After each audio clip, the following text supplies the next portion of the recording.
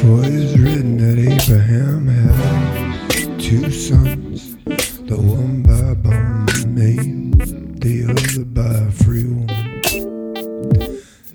But he who was of the bondwoman was born after the flesh, but he of the free woman was by promise. Which things are an allegory, for these are the 2 covenants, the one from the Mount Sinai which gendereth the bondage, which is Agar. For this Agar is Mount Sinai in Arabia, and answereth to Jerusalem, which now is, and is in bondage with her children. But Jerusalem, which is above, is free, which is the mother of us all. For it's written, rejoice, thou barren, that bearest not, break forth and cry, thou that travailest not, for the desolate hath many more children than she which had a husband.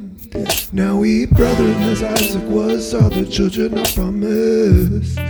But as then he that was born after the flesh persecuted him that was born after the spirit, even so it is now. Nevertheless, what saith the scripture? Cast out the bondwoman and her son, for the son of the bondwoman shall not be heir with the son of the free woman. So then, brethren, we are not children of the bondwoman, but of the free.